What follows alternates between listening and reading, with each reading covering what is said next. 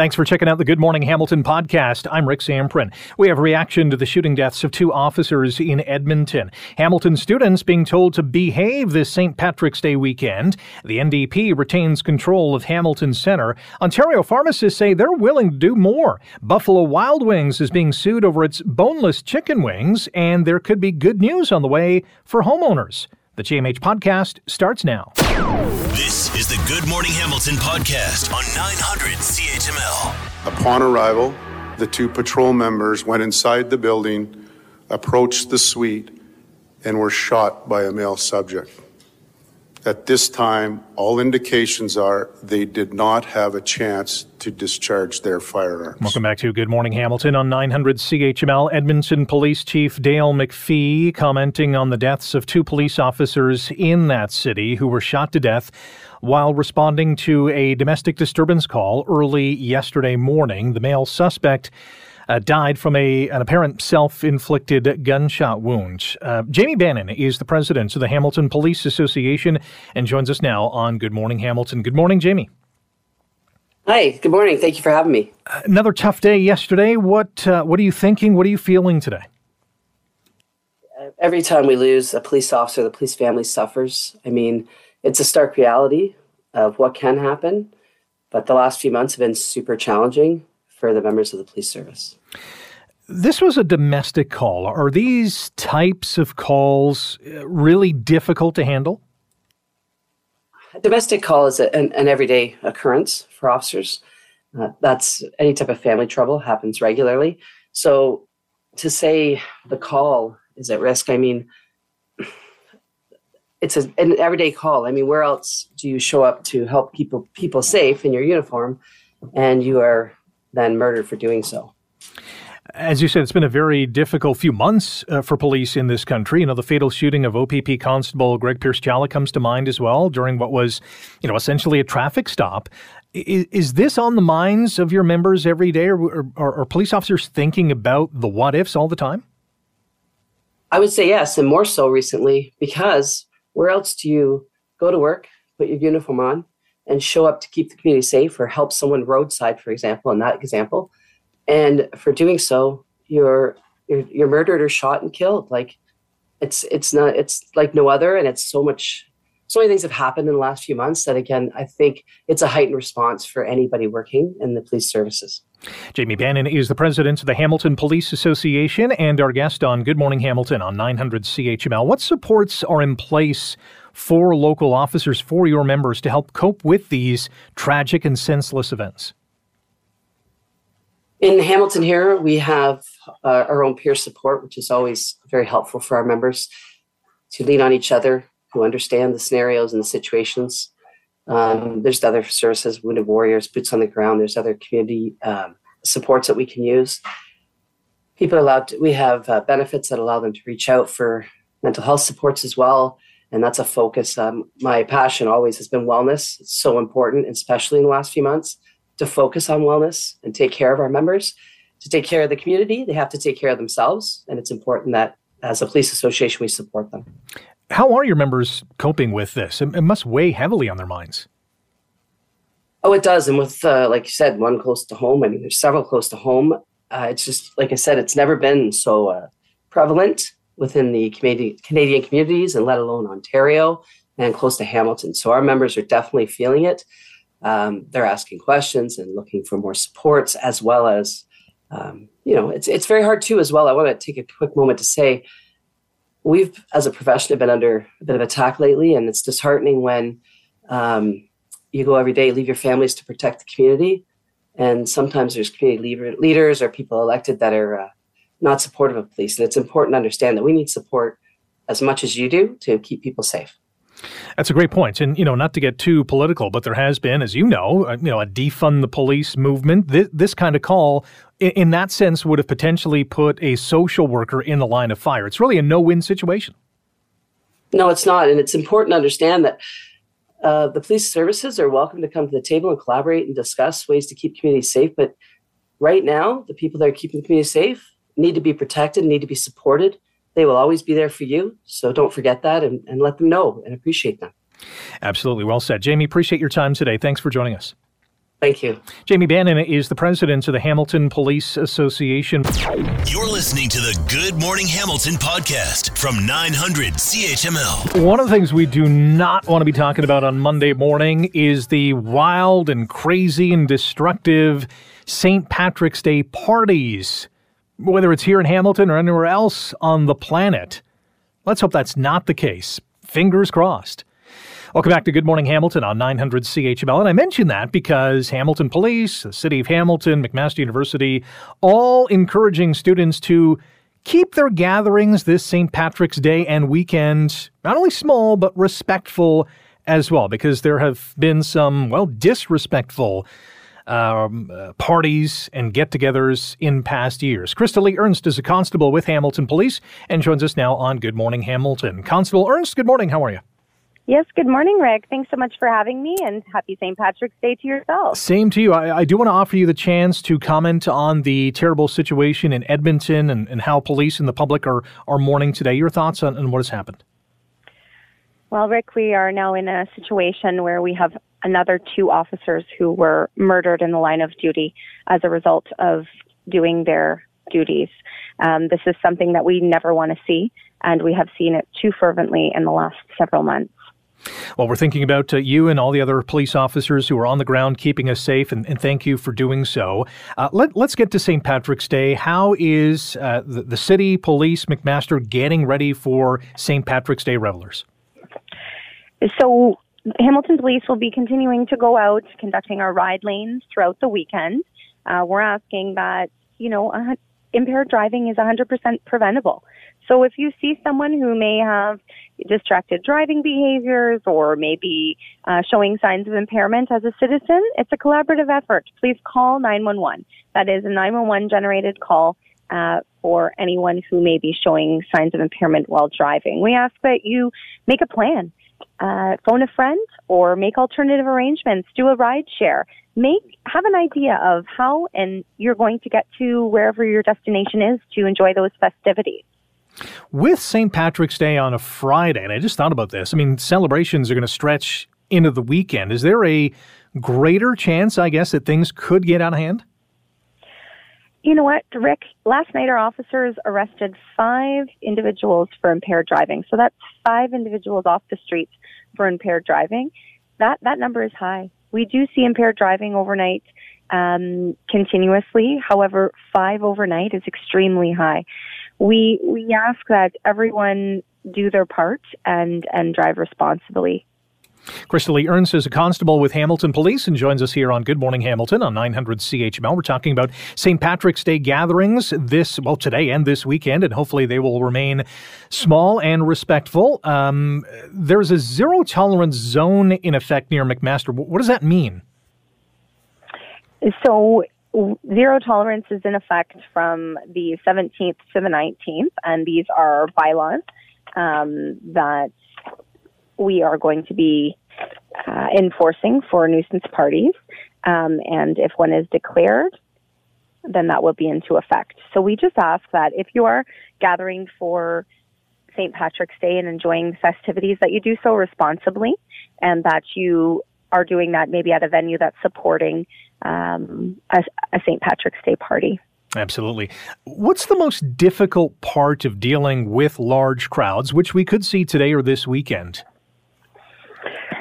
So, as you know, it far outnumbers the officers who are present. So we've seen in past where there are officers, having crowds of upwards of thousands of individuals.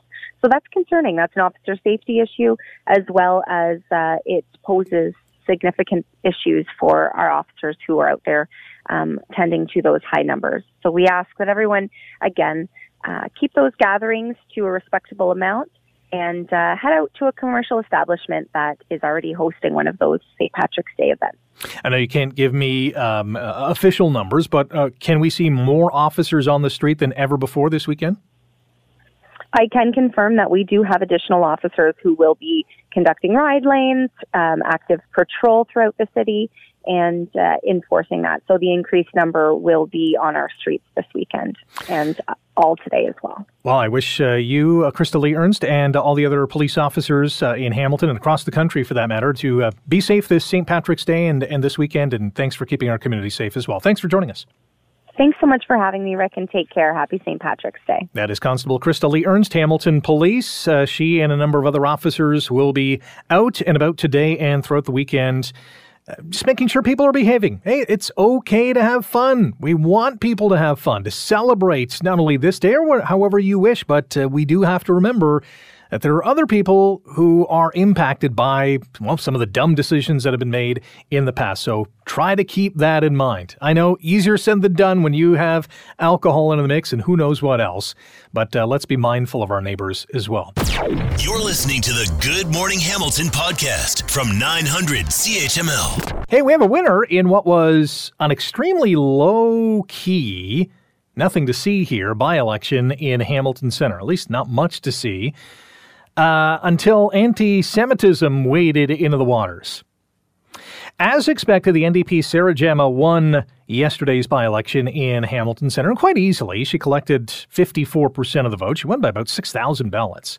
Liberal Deirdre Pike turned up in second place with 20% support, 15% for the PC candidate, and 7% for the Greens. Here to break it all down is Sabrina Nanji, founder of Queen's Park Observer, and joins us now on Good Morning Hamilton. Sabrina, welcome back to the show. How are you?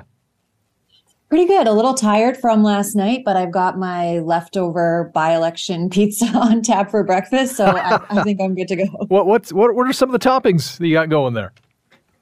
I'm an extra cheese kind of girl. I keep it simple. Nice. What do you make of yesterday's voting results?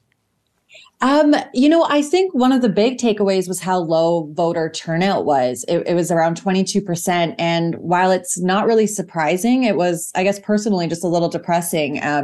By-election turnouts are typically lower. And last spring, when we had the general election, it was a record low for Ontario province-wide. But as you mentioned at the outset, Sarah Jama, the NDP candidate, handily held on to her seat, won by about 6,000 votes. She was unfazed by that. And one of my other takeaways was that the Liberal, Deirdre Pike, actually managed to, raise the Liberal status and bringing them into second place in the riding, outflanking the PCs compared to last June as well. Sarah Jama had a last-minute apology to quell detractors after she made anti-Semitic remarks a couple of years ago. I guess this issue did not really resonate with many voters, or at least they didn't care. Yeah, it was supposed to be kind of this quiet win. The NDP has obviously held this riding for, essentially since its creation. And so I think that the whole anti-Semitism controversy, which Jama actually issued this sort of, late in the game apology last night, I think that it obviously did not do enough to take her down. But of course, the issue is incredibly nuanced, and it's this perpetual political hot potato. I know that CHML was among some of us, myself included, in the gallery that Jama was kind of avoiding and not doing interviews with.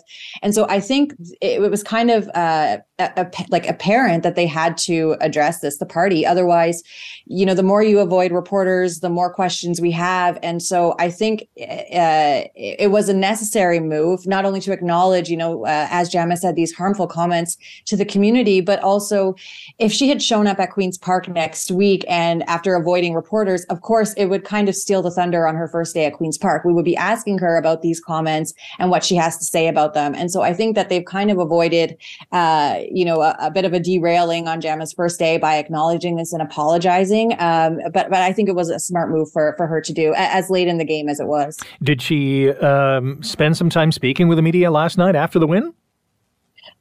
She didn't call me. I did have some people on the ground there, but I think that especially now that she has sort of addressed this and the same with Marit Stiles, because obviously this was a big test for Marit Stiles too. It's the first by-election where she's now the new leader of the NDP. And while everyone expected this to be a win, if anything short of like a slam dunk for the NDP would have been, a stain on Marit Stiles. And she's got another test coming up nearby in Kitchener Centre premier because, of course, Laura May Lindo had resigned her seat, and that will trigger a by-election soon. And so I do think that, the onus was on both of them to address this issue. And now that they've done it, they've probably avoided some more controversy, not giving gas to a story that clearly they don't want to be the focus of JAMA's win. Our guest on Good Morning Hamilton on 900 CHML, Sabrina Nanji, founder of Queen's Park Observer. You can subscribe to it, qpobserver.substack.com. Other news at Queen's Park, the province's ethics commissioner pausing the investigation into Premier Ford over his stag and doe for his daughter. What's going on here? Yeah, this was another a sort of a bombshell, you could say, coming from the ethics watchdog, who typically, you call it a rare move, let's say. Usually he's a bit more clear on his decision making. And at this point, he is sort of putting pause, which is a bit of a rare step for him. And he already is investigating these allegations from opposition MPPs as to whether Greenbelt developers were tipped off. And of course, as Wake has launched that investigation, more details have come out. We now know that developers and government stakeholders had attended Doug Ford's daughter's wedding stag and doe. They paid $150 to get in. And the key difference here is that Wake's current investigation sort of focuses on the housing minister. It does not focus on the premier and Doug Ford specifically. And so Marit Stiles and the NDP filed a follow-up complaint. Wake is just putting pause on that right now, which would be, obviously problematic for Ford, but also very compelling if he decides to take on this investigation. But it's kind of like the watchdog is only as good as his teeth. And that was my main takeaway from his 10-page decision that he put out yesterday. He essentially says that the only question that really matters here, the only power that he has to investigate or find any potential wrongdoing, is whether Doug Ford himself actually received funds personally. And it doesn't sound like that happened. Obviously, we've heard the premier deny it. Paying $150 to enter an event for your daughter's wedding might seem sketchy and may not pass the smell test for some critics. But as the watchdog says, he only has so much power to investigate, and them's the rules. So this saga is not over by a long shot. Certainly a lot of questions, but I'm really looking forward to what Wake is digging into and what he turns up. Yeah, very interesting stuff. Sabrina, always appreciate your time. Thanks for joining us this morning. Thanks for having me. That is Sabrina Nanji, founder of Queen's Park Observer. You can find out more online at qpobserver.substack.com. Some juicy tidbits of info on that site. You're listening to the Good Morning Hamilton podcast from 900 CHML. 3 years. It's hard to believe. 3 years into the COVID-19 pandemic. And Ontario pharmacists say, it's time for their roles to be expanded even further to support people with prevention and management as they recover from this illness. If you've contracted COVID, maybe you have long COVID, pharmacists say, hey, we can do more. John Papastergiou is a Canadian Pharmacist of the Year, owner, operator of Shoppers Drug Mart, assistant professor at the Universities of Toronto and Waterloo, and joins us now on Good Morning Hamilton. John, good morning. Welcome to the show. Hey, it's good to be here. Number one, can you believe 3 years already? I mean, we've been through a lot. Yeah, you know what? It seems like just yesterday, we were starting with all this, and it's flashed by really quickly. But pharmacists have played a huge role during the pandemic. I mean, when we saw other kind of healthcare workers back away, urgent care clinics closed, things, the public being weird to go to hospitals, where many of them ended up was community pharmacies, right? So the local community pharmacist was there to support the patients, and they kept their doors open. What was the biggest challenge early on for pharmacists in the pandemic? I remember the early days, we weren't sure what was safe, right? So we were getting news almost every day. We didn't know if how we should manage these patients. Should we be referring them all off? I mean, for me, that was the kind of the most nerve-wracking part of it. But as we became comfortable with it, we all acquired PPE. We implemented social distancing practices within our stores. We really did become a hub for managing this disease. And then, as vaccines and testing became available, community pharmacists took on most of that as well. So it was a very different environment, I would say, during this last these 3 years over probably the last 10 before that. And we saw, what we were doing move forward very, very quickly. And I think because of that, we built a lot of goodwill with stakeholders and the public. And now we're seeing that goodwill manifest into new scope for community pharmacists. Yeah, much has been made about the workers on the front line in the healthcare setting. And, when we think about that, we think of doctors and nurses, certainly in the hospital setting, but pharmacists should be at the front of that line as well, because you guys did some unbelievable work in the early on of the pandemic. So congrats for that. I want to ask you this. Pharmacists have been tasked with taking on more responsibilities during the pandemic, and you're among many pharmacists who are saying, hey, we can do more. What more can be done? Yeah, well, during the pandemic, we saw the pressure on the healthcare system, and that pressure still exists. Wait times are as long as they've ever been. Frontline physicians, are overburdened with work, and what we're saying is, frontline workers is, hey, we can do more. We're here. We're available. We're convenient. Patients trust us more than they trust anyone else.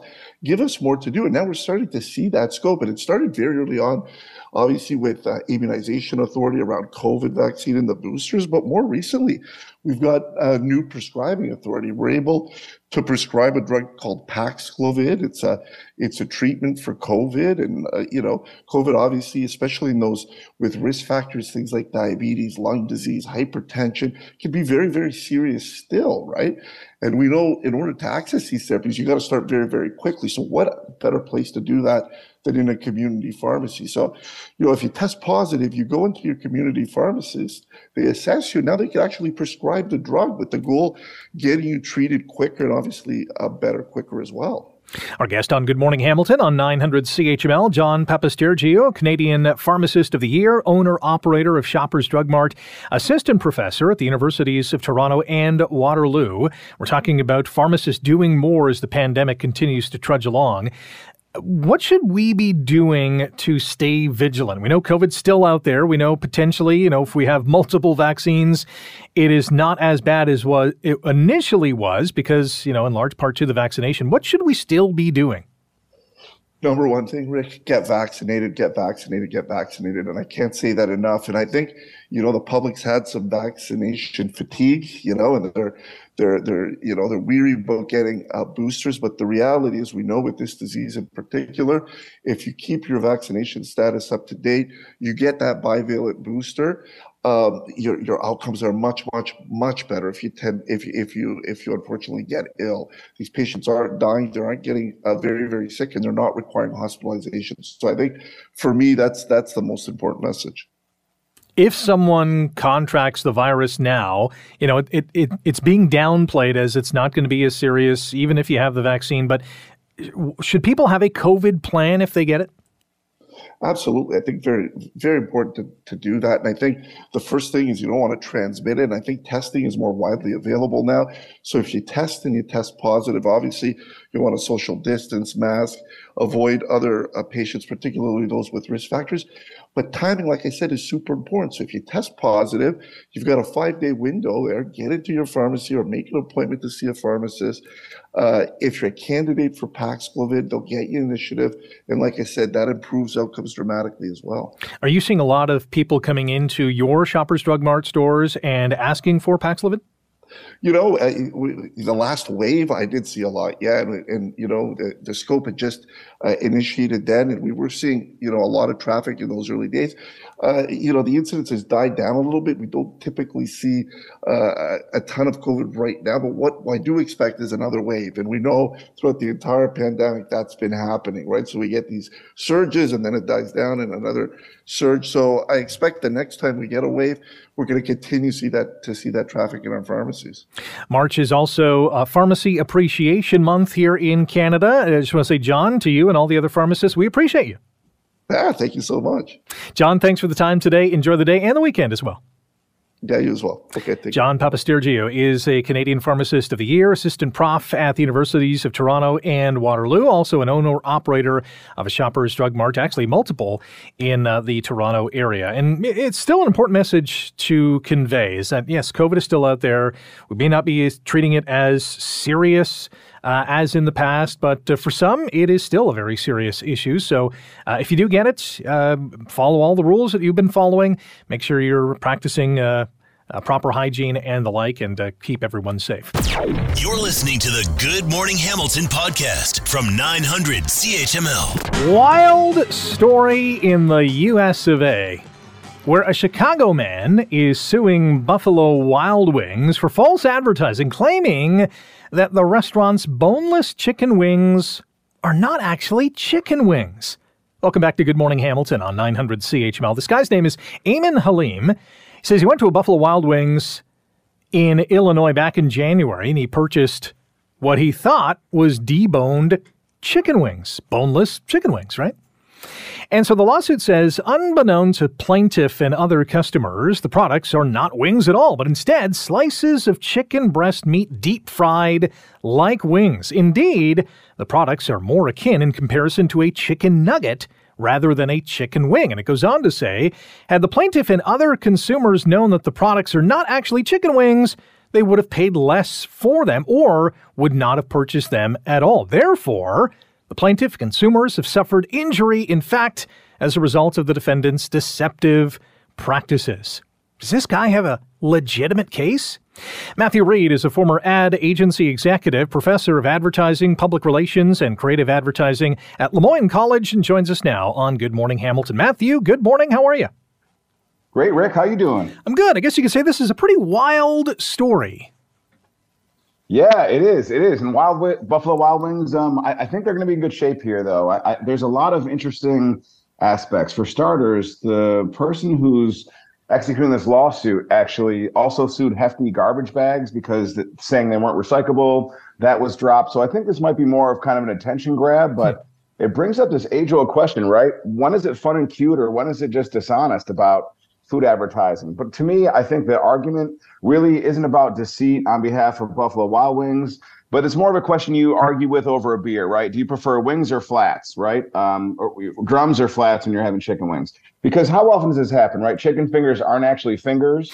So, you could sue over that. How about the Hamilton Tiger Cats, right? They're not actually tigers or cats. They're football players. So I think it's kind of more of a entertaining story than something to seriously debate. So the restaurant didn't break any rules here when it comes to deceptive business practices? No, not really. When it comes to false advertising, I mean, there's a lot of different things that we'll do that will allow people to use their imagination to kind of run wild. As an example, Baked Alaska isn't exactly Baked Alaska. It's actually, meringue. Caesar salad, you're kind of told that it's an Italian dish, but actually it was invented in Tijuana, Mexico. Mississippi mud pie doesn't have mud in it. So a New York strip steak doesn't have to have been made in New York, but it's just kind of where it was stylized. So the idea of the boneless wing, basically like a chicken nugget, there's no nugget, is never a part of any actual chicken or bird. So a lot of times we will make different distinctions or play around with things. Rocky Mountain oysters aren't actually oysters, but they're cattle testicles, right? So that's kind of something interesting. Now, you have other areas, though, where like you have food that has set rules. So champagne can only be called champagne if it's from a certain region in France. Otherwise, it's sparkling wine or Prosecco. But there aren't any harder to find parts on the chicken wing itself. So I don't think that people typically will go into this and expecting it to have been a deboned chicken wing, but they're rather looking for a chicken nugget. Mm-hmm. A nugget, I was just going to say, still with the food, the Hawaiian pizza was invented by a guy here in Canada. What did you think about Buffalo Wild Wings' response? Because they sent out a tweet saying, it's true, our boneless wings are all white chicken meat. Our hamburgers contain no ham. Our buffalo wings are 0% buffalo. How do you think the company's handling this?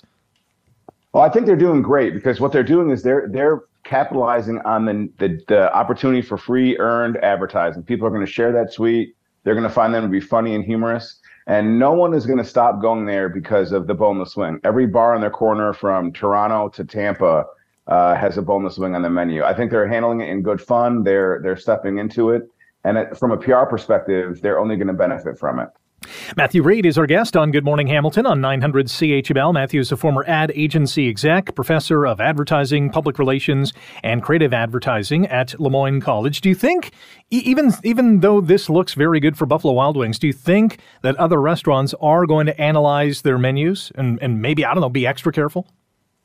I think what they're going to end up doing, it's a great question, Rick, and you've got a reputation for the good questions. The thing is with this is they're going to basically adjust their menus with like a cute little asterisk, and at the bottom of the menu say, obviously these aren't really boneless wings or ham. They'll probably take full advantage and kind of rip off the Buffalo Wild Wings joke. I think that'll be as far as it goes. I don't think they're going to rename the menu. In fact, the idea of boneless wings was a way for bars, restaurants to sell more products. When people come in and say, oh, I don't want to have to get my fingernails all nasty with the wings. So really, that's about as far as I think that will go.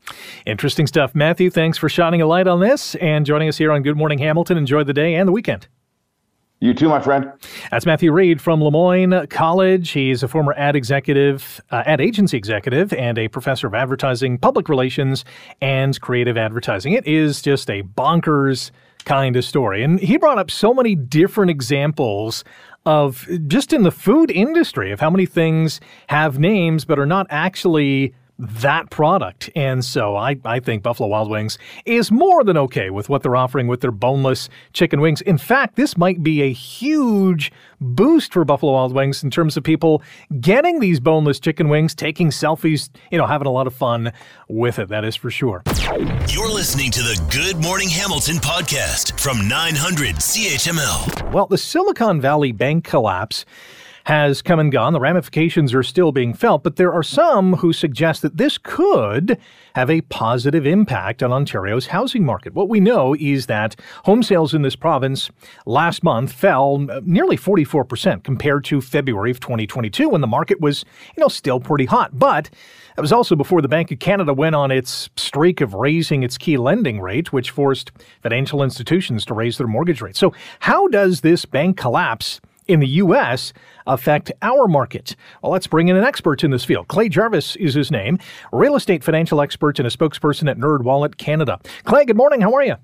Hey, morning. How you doing? I'm good. What is your sense of the current market right now?